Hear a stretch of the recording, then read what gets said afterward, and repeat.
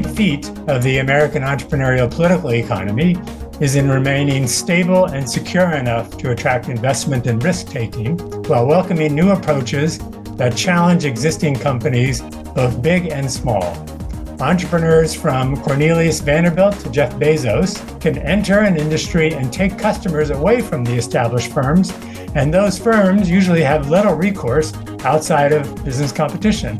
And those emerging entrepreneurs can go on to build large companies and direct enormous investments with little fear that governments will confiscate or undermine their gains. Hi, welcome to Forbes India's The Daily Tech Conversation, where we bring you insights from tech entrepreneurs, CXOs, and investors from around the world whose work has a bearing on India.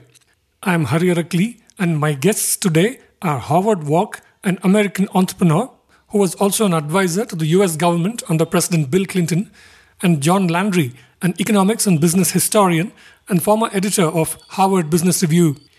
In this episode, Howard and John talk about their new book, Launchpad Republic, America's Entrepreneurial Edge and Why It Matters. That'll be released tomorrow. They also talk about the combination of the factors that made America the world's biggest entrepreneurial success, in which upstarts always tend to come in and reset the balance, no matter how powerful the incumbents might seem. John, Howard, thank you so much for making time for this podcast, and welcome to this conversation with Forbes India. So I'm really excited to know more about your book and kind of the conversations that went into thinking of the topic and so on. Just for our audience, maybe you all could start with very brief snapshot introductions about yourselves and your work, and then we'll go from there. Sure. Hi, I'm Howard Wolk. I'm one of the co-authors. This book has been a project for roughly 7 or 8 years. And my background is I was a lawyer in the White House. I worked in the Clinton administration, but most of my life has been as an entrepreneur, both in a family business and as a startup entrepreneur. And I've always felt that many people didn't quite appreciate the dynamism within America. Many people sort of think of the private sector as the private sector. And as an entrepreneur, I've lived an experience where it's a very competitive market, and being a startup trying to tackle bigger companies is an important part of the ecosystem. And so I felt that the book would be an important opportunity to really explain how dynamic the American economic system is and the entrepreneurial vibrancy that keeps it fresh. And John and I met through some mutual acquaintances, and I have love of history, and John is a historian, and so we decided to collaborate. Yeah, I'll take it here. John Landry, and as Howard said, I was trained as a historian. I specialized in American economic development, and Howard had already written, I think, a first draft of the book, and he brought it to me. And he initially wanted help with the writing, but since I had the historical background, I worked on that as well. And that's make a long story short, that's how we became co-authors. He has much more of a legal background than I do, obviously, and so I focused on the more general business and economic historical points. The basic ideas about dynamism from a political economy that favors entrepreneurship, that was, I think, in the original manuscript, and we just sort of expanded it out with more of the history, and that's how you got the book where it is now. All right. Just very briefly, because I'm curious, how did you two know each other? So Howard approached me through, as he said, mutual acquaintances with initially to help. So one of the things I do is I'm a historian, but I also do a lot of writing for business, various kinds. I used to be an editor at Harvard Business Review. So he initially approached me as somebody who knew history, but could help with the writing. And then when I told him about my background, then I started making more substantive editions. And he finally said, well, you should be the co-author. So that's how it worked out. All right. Very nice. So tell us a little bit about why this particular topic. I mean, give us a glimpse into the kind of conversations. And you said, of course, there was already a first draft. Maybe Howard can take it from here. Just give us a sense of what led to this topic and I guess you could also then delve into a snapshot of the historical and the current context for this book. Yeah, maybe I should start with my family business, which is one of my business experiences that I've had for really quite some time, for 20 years, 25 years. My dad is a small business person. He had started a motor club, like what we have here in the United States, AAA. And he was a scrappy upstart, and he figured out how to compete with AAA and also General Electric, which had a motor club at the time, by being aggressive, menuizing the offerings, pricing things aggressively, customizing the services for clients, and opening up new markets for distribution. And he was able to find niches that allowed him to compete with two of the most powerful incumbents in the industry. And over a period of 15, 20 years, that business has grown into something quite sizable. Now we find ourselves as the largest provider in the field. GE has left the business. AAA has competed in its own area, but different from ours. And now we're an incumbent, and we're forced to defend ourselves, protect our interests, try to compete with a new generation of upstarts that are trying to compete with us. And I think there's something wonderful about that dynamism, wonderful about the opportunities for upstarts, wonderful about the way it keeps incumbents fresh. And if you look at American history, I think there are lots of examples of how that dynamism happens and how the legal system and the political system and the political economy has morphed to accommodate that evolution, to allow innovation and new ideas to reach the market, reach their levels, but not get so big that they squelch other innovators down the road. And they force big companies, if they're going to stick around, to be more aggressive, more innovative, and more thoughtful so that they stay fresh. John, do you want to take on the point about a little bit of the historical context and also the current context for this book? Well, I think I shared Howard's concern that there was an underappreciation of entrepreneurship. The interesting context of this book is that when we were working on it in 2018 or 19 or so, there was a widespread sense that entrepreneurship had sort of failed, that there were fewer small businesses, fewer startups. When there were startups, they were just getting bought out by the big companies, and that the dynamism was coming more from big companies than from the startups. And so I think the book, in some ways, for a while, was a sort of a defense of entrepreneurship. And now the book is coming out in 2020, here in 2022, when entrepreneurship now is booming, and it's the big companies that are having question marks. And because there's been this revival of entrepreneurship, and there's a realization about the dynamism that comes from entrepreneurship. However, I think it's still true, and Howard, I think you would agree with me that there's still an underappreciation of the power of entrepreneurship. There's still, certainly in history, there's a sense that you can just take entrepreneurship for granted, and that what really matters are the decisions of governments and big businesses, and the entrepreneurship just sort of happens somehow magically, and it's not something we really need to worry about. And we made our book basically argues that no, entrepreneurship is really vital to the dynamism of an economy, and you need to make sure that the political economy supports entrepreneurship. So maybe delve into the why a little bit more. Why do you say that you feel there is in the US an underappreciation of entrepreneurship? So there are many reasons, but I think there's a sense of that the people who tend to comment on these things tend to take a large organization, big company perspective, a sort of a kind of an intellectual academic perspective. They don't take big risks in their own lives, and so they don't really appreciate the power of risk for challenging upstarts, for when upstarts challenge incumbents, just how profound a kind of risk-taking that is, and what it really means for somebody to try that.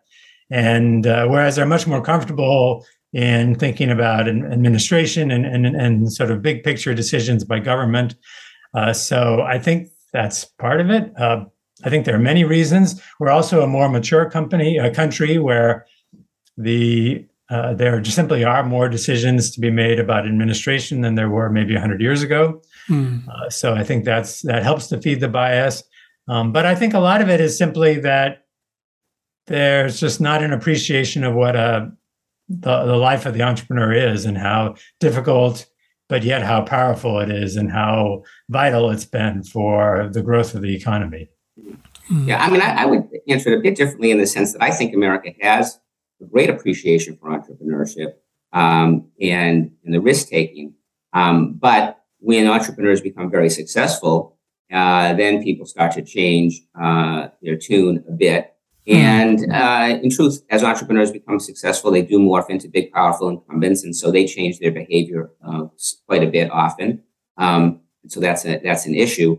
But somehow the overall appreciation for entrepreneurship starts to wane as these companies get bigger, and that's why they start to get under a bit of assault. And I think then a certain degree of populism comes in, and a backlash comes in. And we've seen some of that. And I think that's an important aspect to American culture, in that we don't like to see entrepreneurs become too successful. We do. We appreciate them. We champion them, but we really don't love the idea of incredibly powerful entrepreneurs. But we just have to be careful that we don't overreact in our pushback against that success.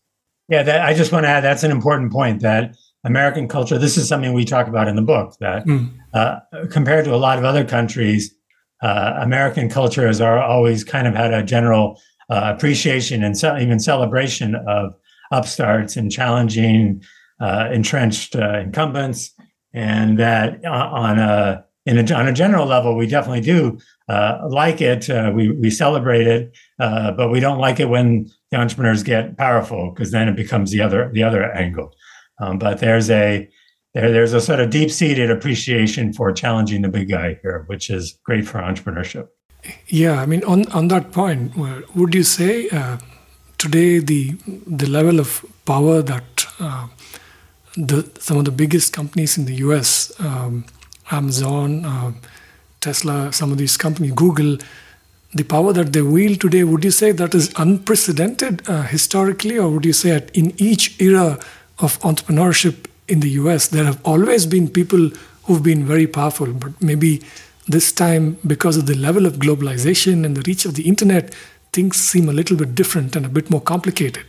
Well, let me address the historical angle, and Howard, you can talk about the present. But no, historically, there have been much more powerful companies. If you think about the post-war period, where you had basically an oligopoly in the United States, and arguably there was an oligopoly worldwide with a few other companies in terms of the automobile industry. And it was very stable. And you had one really big company, General Motors, and it just had a kind of dominance of not just sales, but also labor markets. And it was just really striking how culturally and politically and economically dominant it was. And we don't have any companies that are all like that. And it's interesting, a couple of years ago, there was a lot of worry that big tech, say, was just becoming entrenched because of technical factors, and we were going to be having to deal with them for a long time. And in the last few years, we've seen that even seemingly impregnable incumbents like Facebook have been challenged with new kinds of technologies and social media. So I think historically, this is definitely not a time of maximum corporate power. Yeah, look, if you look historically, Standard Oil, Carnegie, railroads, they were incredibly powerful, and they were attacked, understandably, for having too much power. We talk in the book about A&P, the grocery chain, was at one point incredibly powerful, and there was a lot of concern that it was squeezing out small grocers around the country. And the truth is, the government has tried to curtail some of that power, and that had some role. Although ultimately, what curtailed these players more than anything was continued waves of innovation and continued waves of disruption. Canals, you get railroads, the automobile, airlines, other kinds of transportation networks. That's what ultimately undid railroads. With A&P, people moved to the suburbs, new types of formats, store formats, and technologies came into play. That's what undid A&P. And I think what you have here now is this one wave in a continued history of entrepreneurial companies that have become super powerful. And maybe with globalization and maybe with information network effects and things of that sort, they may seem insurmountable now. But I do suspect that over the next 15 or 20 years, new entrants are going to come in, new technologies are going to disrupt, new consumer trends are going to emerge, and that will ultimately do more than the government in terms of curtailing the power of these new big tech firms. Not to say the government doesn't have any role, but I personally more hesitant to have the government take the lead on this and meddle too much into these areas, which often devolve into interest politics, and allow the market and new entrepreneurs to unseat the old. I would just add that in a world where venture capital is so plentiful, I think there are lots of possibilities for disruption, or at least nipping at the heels of many of the big players. And we will see over the next 10 to 15 years, not their demise, but new technologies and new players emerge that might lessen their power.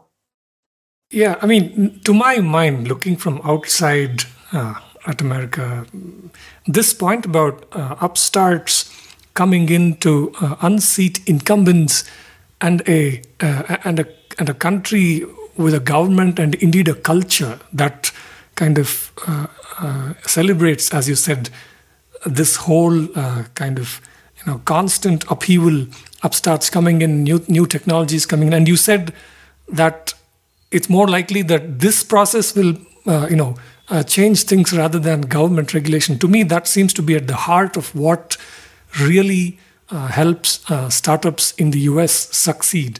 So I'm just thinking maybe you could talk about, I'm sure there are multiple factors, but maybe talk about one or two things that to your mind that make the biggest difference in your view in facilitating entrepreneurship in the US.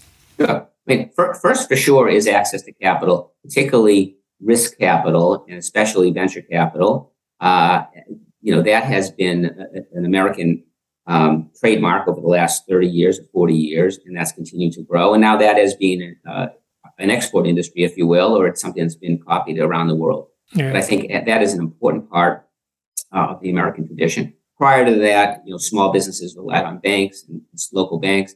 But now with venture capital, I think that's a big enabler and one that's ultimately being replicated.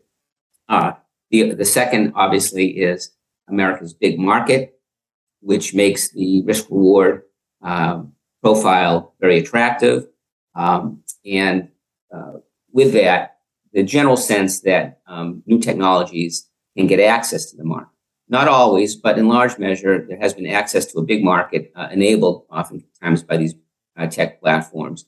And that's made it a very attractive market for startups. And then finally, I would say just the rules of the game in the United States are fairly open, that there are always outlets to challenge incumbents. It's not that because we have a balance of power and different access points, whether it's state governments versus federal governments, or whether it's the judiciary, or whether it's Congress, the executive branch, there's not one group in charge, so to speak. And that's usually made it easy for entrepreneurs to go and allow their innovation to find the light of day and to find their way to get access to the market.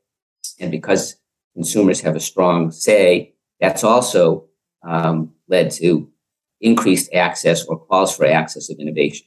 So I think those are the attributes in my mind would be decentralized risk capital, big markets and access to them, and a political and legal system that ultimately has allowed innovators to get access to the market without being pushed down or curtailed. Can you talk a bit more about the role of the government in fostering entrepreneurship in the US?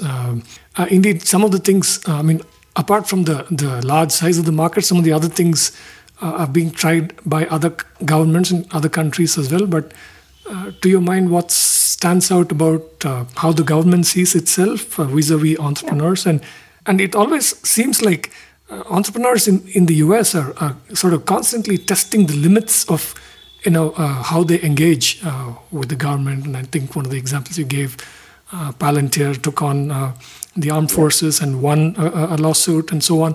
So yeah, talk to us about the role of the government a bit more. Well, maybe I'll start and then John can elucidate. Sure. Look, the country's always been very good when it comes to infrastructure and supporting growth. And whether it was supporting physical infrastructure like canals and railroads, or whether it were things like the GI Bill that helped encourage education, those I think are important parts of where the government's played a very good role. The government's also been very good in allowing these challenges to happen, as you mentioned, Palantir, Elon Musk, has these very public run-ins with government, and he does it without fear of a backlash, from government authorities in a way that might not be the same in other countries. Yeah. So those are where I think the government is a very positive role in the ecosystem, is very positive for entrepreneurs to push hard and for new technologies to be developed. Where I think the government's been less effective are areas such as antitrust or regulation, where oftentimes it ends up being special interests that have undue sway and oftentimes even discourages entrepreneurs.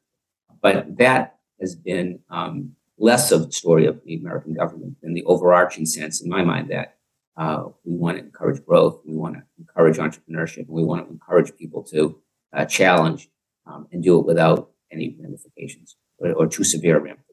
Yeah, and I would add just a more general point that here in the United States, government is simply less imposing, particularly on the federal level. There's a reason why, here's Elon Musk, an immigrant from South Africa who doesn't have any special connections. I guess he was wealthy by then, but still, he was not anybody that had any kind of special privileges. And here he is suing the Air Force at NASA and basically saying, you need to treat me right as a supplier. And these government agencies have to back down. We have a legal system that supports those kinds of entrepreneurial challenges. And it's really emblematic of the fact that government is not seen as this, all-powerful, prestigious, kind of ordering of society. It's an important player, obviously. It's a vital player, but it's not seen with the kind of deep-seated awe, I think, that it is in a lot of countries. And that goes in with a sort of a larger social openness, permission to fail. You can, if you're an entrepreneur and you fail, it doesn't mean you can't get capital. You're not going to be ostracized. And so things are just more open here. The government doesn't just sort of say, okay, here's how things are going to go. It's just one more player among many. Looking back, today, what do you think about the U.S. government's, your central bank's response to the global financial crisis, which indeed was caused by, financial entrepreneurs, I guess. So, but over the last 10 years, one of the positive things that came out of it is that, in startup ecosystems around the world have been funded because money became much more inexpensive, I guess. But I'm just thinking about what you make of how the U.S. government responded to that crisis back then. Well, I think the government's had a long-standing tendency to finance entrepreneurs or support entrepreneurs. I looked at it in the early 70s when there was pension reform that allowed pensions to invest in riskier assets. And that even came back, even going into the 19th century, there was relaxation to the prudent man standard of investing that allowed certain entities to invest in railroad securities, which was viewed as very risky at the time. But even in the 70s, that became more so with changes to the employment, the ERISA Act, that allowed pensions to invest in venture capital. So that's been a long-standing tradition. Certainly after the financial crisis, the amount of cheap capital has been remarkable. And I think that fueled high stock market valuations, and those high stock market valuations helped bring more venture capital off the sidelines and into the market. So it created a virtuous circle for entrepreneurship and venture capital for sure. Certainly the financial entrepreneurs is sort of a subset of entrepreneurship that's more controversial in the sense that I think shareholder capital is an important part of the American ecosystem as well. But when it comes to financial entrepreneurs, it has certainly enabled more excesses that might be attractive to many. So the financial entrepreneurs as a subset, I think, gets more mixed reviews. But certainly the low-cost capital that ultimately fueled valuations, that ultimately created a virtuous cycle of entrepreneurship and venture capital, I think, is positive. And it certainly has indeed spilled over to the rest of the world. I think the financial crisis was almost a kind of predictable result of sort of the excess that, Howard, you're talking about, where the government, we have this nice tradition of supporting entrepreneurship and decentralized financial markets and financial innovation, and that's great most of the time, and then sometimes it becomes disastrous. But I think one of the hallmarks of the American political economy is its responsiveness and not sort of collapsing into a kind of authoritarian approach. And while we did have some important regulations, and as you say, we loosened up on capital after the financial crisis, I think there was a kind of responsiveness that still allowed innovation. We didn't just say, oh no, financial entrepreneurship is terrible, we need to stop it all. So the fact that we were able to recover from the crisis and still have some financial innovation. Now, arguably, we maybe should have had more regulation, or you can argue about that. But I think the end result was that we continued to fund entrepreneurs, that risk capital was still available, that we didn't just sort of collapse into a kind of reaction of shutting everything down. So it is a balancing act, and I think the financial crisis was a terrible blow, but the overall system continued. I recall reading, a couple of, I think, opinion pieces and features about how the sort of the rise of the whole, financial engineering as against real engineering in the U.S. was one of the reasons that famed iconic companies like HP and IBM kind of lost their touch. I'm not very clued in on about this idea. I'm just wondering. Is this something that you've seen, or would you argue that there is still plenty of evidence of entrepreneurs making real things in the U.S. that would be very, very useful? Yeah, well, look, I think if you look at the graduates of top business schools and top colleges, 10 years ago or 15 years ago or 20 years ago, it would be investment banking and consulting would be the main places people would be going. And then I think more recently, the number of folks who are going into startups and who are going into engineering just has continued to increase. So I think the emergence of technology and entrepreneurship and its attractiveness from a career perspective and a financial perspective has definitely increased in the United States. Certainly amongst the elite, and mid-level colleges and university grads. Because there was a period of time where everybody wanted to go into private equity or everybody wanted to go into investment banking. That's still the case, particularly around private equity. But I think the engineering cohorts and the entrepreneurial cohorts have definitely increased significantly over the last 10 years. I think to get at your question about HP and some other companies, I think it's definitely true that there was a period of what's called financialization, where there was more interest in boosting your stock price than in building fundamental value. And certainly General Electric really took a hit on that. But I'd like to think that in the last couple of years, a lot of these big companies have realized the downsides of that kind of financialization, and they're making some adjustments. They're investing again in engineering and basic value. I know General Electric is certainly trying to do that. And so it was definitely a difficult period, but one of the, it's a downside of innovation and dynamism and openness that sometimes people take things too far. And that's certainly what's happened here. But the good thing about our system is that we can respond and companies can fix themselves, and the government doesn't just go in and rescue a company like General Electric, which lost the vast majority of its value, and the government basically sat back and did nothing. And I think in a lot of other countries, a big company like General Electric would have gotten help from the government and would have been slower in reforming its practices. Yeah, and I think that in the case of GE and HP, it also is a cautionary note for incumbents getting too large.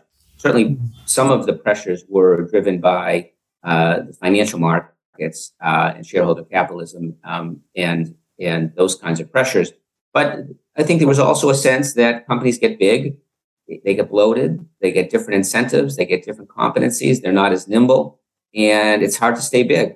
Whether or not that will also hold true for big tech firms, in the next 10 years, I don't know, but it's hard to be fast growth when you have, 1 million employees or 300,000 employees or, 100,000 employees and multiple divisions and whatnot. So I think the fact that the iconic startup of HP ended up having to break up into smaller units is somewhat of a blueprint that other companies might follow down the road. From your vantage point, if you look at the rise of scrappy entrepreneurs like Jeff Bezos and Elon Musk, and who have become now very powerful corporate leaders of two of the largest companies in the world, how do you think future historians might look back and think about what that's meant to the lives of the ordinary Americans?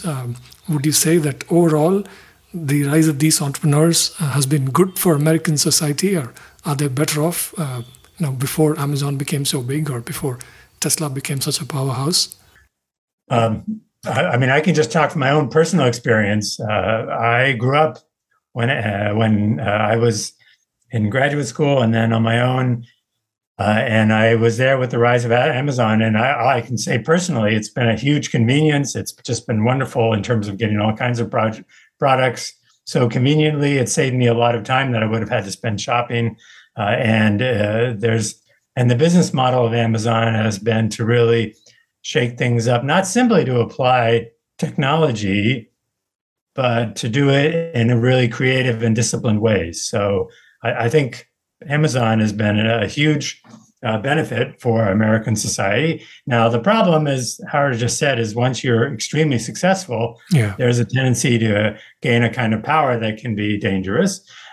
So Amazon is obviously going to have to watch that, and we'll see if their highly disciplined culture can continue. We actually talk about that a little bit in the book.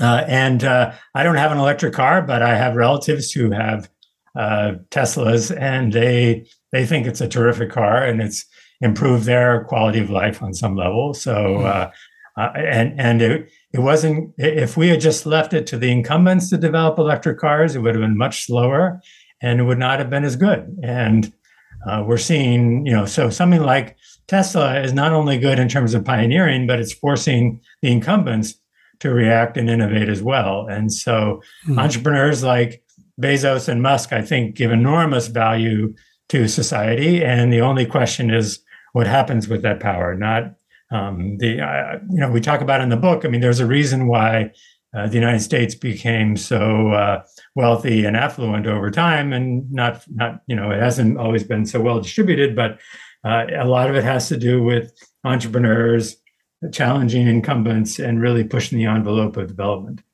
Yeah. One of the things that we talk about in the book is really the distinction between what's good for society in terms of consumers versus what's good for society in terms of small businesses and others that get disrupted by these new powers. I think certainly in the case of Amazon, Google, Tesla, Apple, it's clear that the consumer benefits. The consumer has better choice, lower cost, can do things now with a degree of convenience that was unimaginable 15 or 20 years ago, and they vote with their feet. It's very similar, actually, as we mentioned in the book, to A&P, where people found it to be very disruptive to the small grocers, but people voted with their feet. People went to A&P because of its standards, its convenience, its use of information technology that led to better cost and value. So from the consumer lens, I think this arrow would be pretty clear. Now, the question is, what does it do in terms of those entities that get disrupted, whether they're department stores or whether they're small retailers or Main Street providers? That's the harder thing to assess. Now, in some respects, all these big players enable a new set of small businesses who use those platforms to bring new products and services to market. So it does enable many new small businesses to come into the market, particularly new digital businesses. But the disruption for Main Street continues, and that's the harder thing to reflect upon. Whether or not resources can be redeployed into new opportunities, or whether or not this inequality continues, I think is going to be the big barometer that's going to be the determinant that historians look at down the road. Of that, along with how much power they continue to have, or whether they ultimately, get reduced power either through the market or through. So again, historically, I guess America more than anywhere else, known for the rise of massive businesses on the back of huge consumption. Would you agree? And today, in the context of the climate change crisis, what are even people like you thinking about how this ought to change? Sort of a hands-off approach and just allowing the same consumption-based patterns to continue would obviously be disastrous. And I know a lot of experts are now even calling for degrowth and so on. So I'm just wondering, would you like to think aloud about this? Yeah, well, those are really two questions. Let me address the historical question. I think it's a bit of a myth that American economic history has been dominated by large companies. When you compare it to other countries, that other countries, Germany, Japan, for sure, and even countries like France, they allowed large companies to form fairly early, and they didn't have the same suspicions about big companies that we did. Now, it's true, we developed some very large companies, but a lot of that, as Howard said, is because we just have a really large market and that we are also good about expanding overseas. But in terms of the overall relative size of our companies, we were less dependent on big business, arguably, than I think a lot of other countries. It's really just a kind of a scale versus. I'm not sure what it's not the only criteria of absolute size. It's also relative size, the fact that there were other players, the fact that even a big company like US Steel was always dealing with competition and vulnerable. So I don't think we've been dominated by massive companies. We have been dominated by massive consumption. You're right about that. But in terms of fighting the climate change, and I'll let Howard address this more, but I think the fact that we haven't relied on big companies as much is one way we're going to help to solve this, because ultimately overcoming the climate crisis is going to depend on entrepreneurs more than big companies. Well, I think there are a couple of things that I certainly agree. It is the big issue. That and inequality are the two main issues that the American entrepreneurial system is going to have to solve for. But looking at its strengths, consumers are getting more and more aware of climate and using those choices and their power to make choices that support those companies. And I think that's an important aspect of how we'll help address climate change. I also think that large companies are getting better and better at using their supply chain and other tools to be able to reduce waste and improve that. I don't think there's a big company or small company, but certainly not a big company in the country that's not having some point of view around climate change and what their role is going to be. Certainly the government's going to be important in terms of nudging that along, but I think the consumer is actually going to have quite a bit of power in terms of helping to drive those trends. And then finally, on the entrepreneurs, look at Elon Musk. We talked about that. We could have been talking about fuel standards for another 10 years or 20 years. It was really an entrepreneur that drove this new market and is probably going to make more change in terms of supporting, the adoption of electric vehicles than anybody else in history. So I think that's the path forward on climate change. I think with the stronger consumer pressure and more entrepreneurial innovation to hopefully force either new innovations into market or to force larger companies to continue to adapt to respond to this. And with a little bit of government nudge, for sure. Okay. If you kind of want to distill, your hopes and worries for entrepreneurship in the U.S., can each of you talk about what gives you hope about American entrepreneurship today and its ability to help sustain U.S. leadership, and what worries you the most? Look, I'm very hopeful because there is a lot of entrepreneurial energy. A lot of people see the opportunity. There are more new technologies coming to market every day. And there's also a lot of venture capital ready and willing to back new ideas. I also am very optimistic because more groups are starting to get into the entrepreneurial system and get access to this. Women, veterans, minorities, all sorts of people are getting more access to the system, and venture firms are prioritizing bringing new groups into the system or supporting new groups. So that, to me, all bodes well for entrepreneurship and also bodes well for support of the American entrepreneurial system more broadly. It's becoming more inclusive, and I think that's a great thing. My worries are you still have exacerbated inequality, and we need to figure out ways to solve it that don't undercut the whole dynamism in the economy. So I struggle with how do we address inequality in a way that doesn't lead to policies that are going to lead to stagnation or disincentives or other unintended consequences. Yeah, I agree. I think anybody who's an economic historian of America has to be sort of almost automatically optimistic just because of the incredible progress we've seen over the last few hundred years. I mean, how so many things have just gotten better.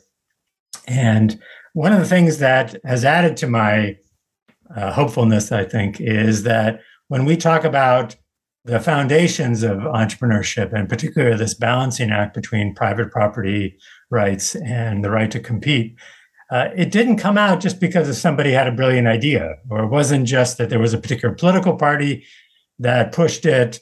It wasn't a top-down development. It really arose from just the size and the diversity of the country, that they were just too, it's almost like in a law court with an adversarial system. That the entrepreneurial system we have is more sort of like a compromise or a result from different sides fighting each other, and those different sides are going to continue to fight each other, and so I'd like to think that that's going to keep us from lapsing into some sort of stagnating system where we favor one approach over another. And so I think there's a vitality that comes from our diversity. That said, I agree that inequality is a huge problem, and that we need to make sure that it doesn't get to be such a problem that we lose the dynamism, that we get class structures and hierarchies that could undermine the respect we have for entrepreneurship. All right, fantastic.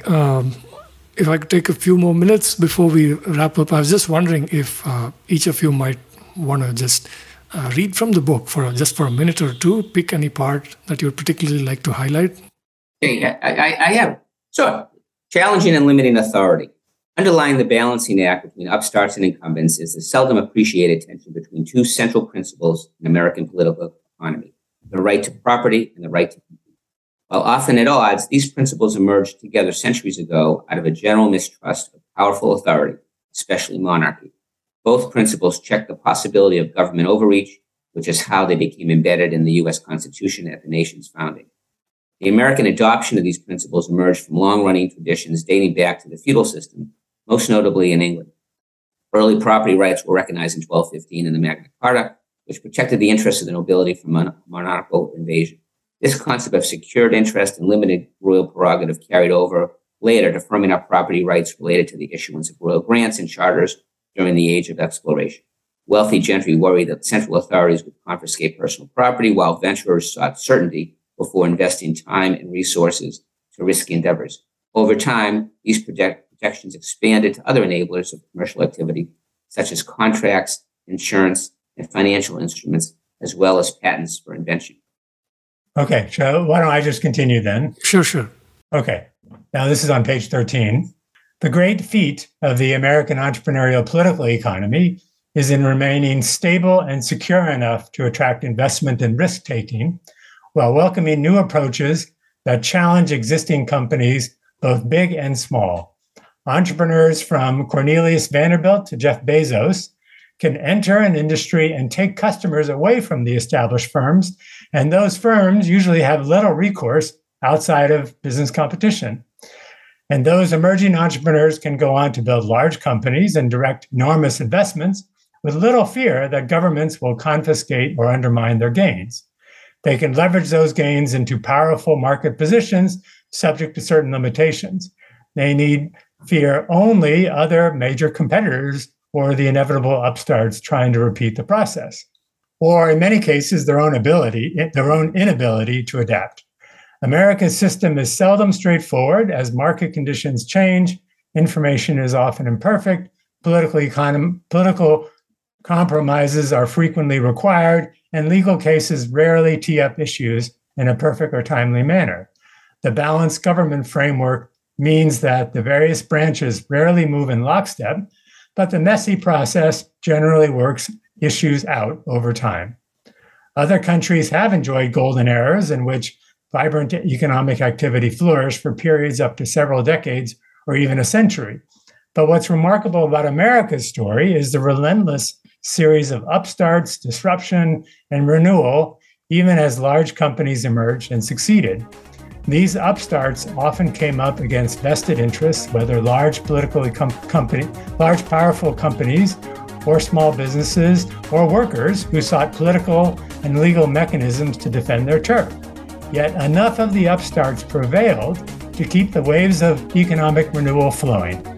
And perhaps ironically, large companies, and even some small ones, were still able to thrive by staying on their toes. Behind all of these changes has been a legal, political, and institutional system that adapted to and even encouraged this dynamism. Very nice. Wonderful, interesting, and insightful conversation, John. And I think Howard's internet connections dropped off. Please thank him for me, and thank you so much again for making time for this. You're welcome. That's it for this conversation. You can find all our podcasts at ForbesIndia.com and on your favorite podcast apps. I'm Hari Arakali. Thank you for listening.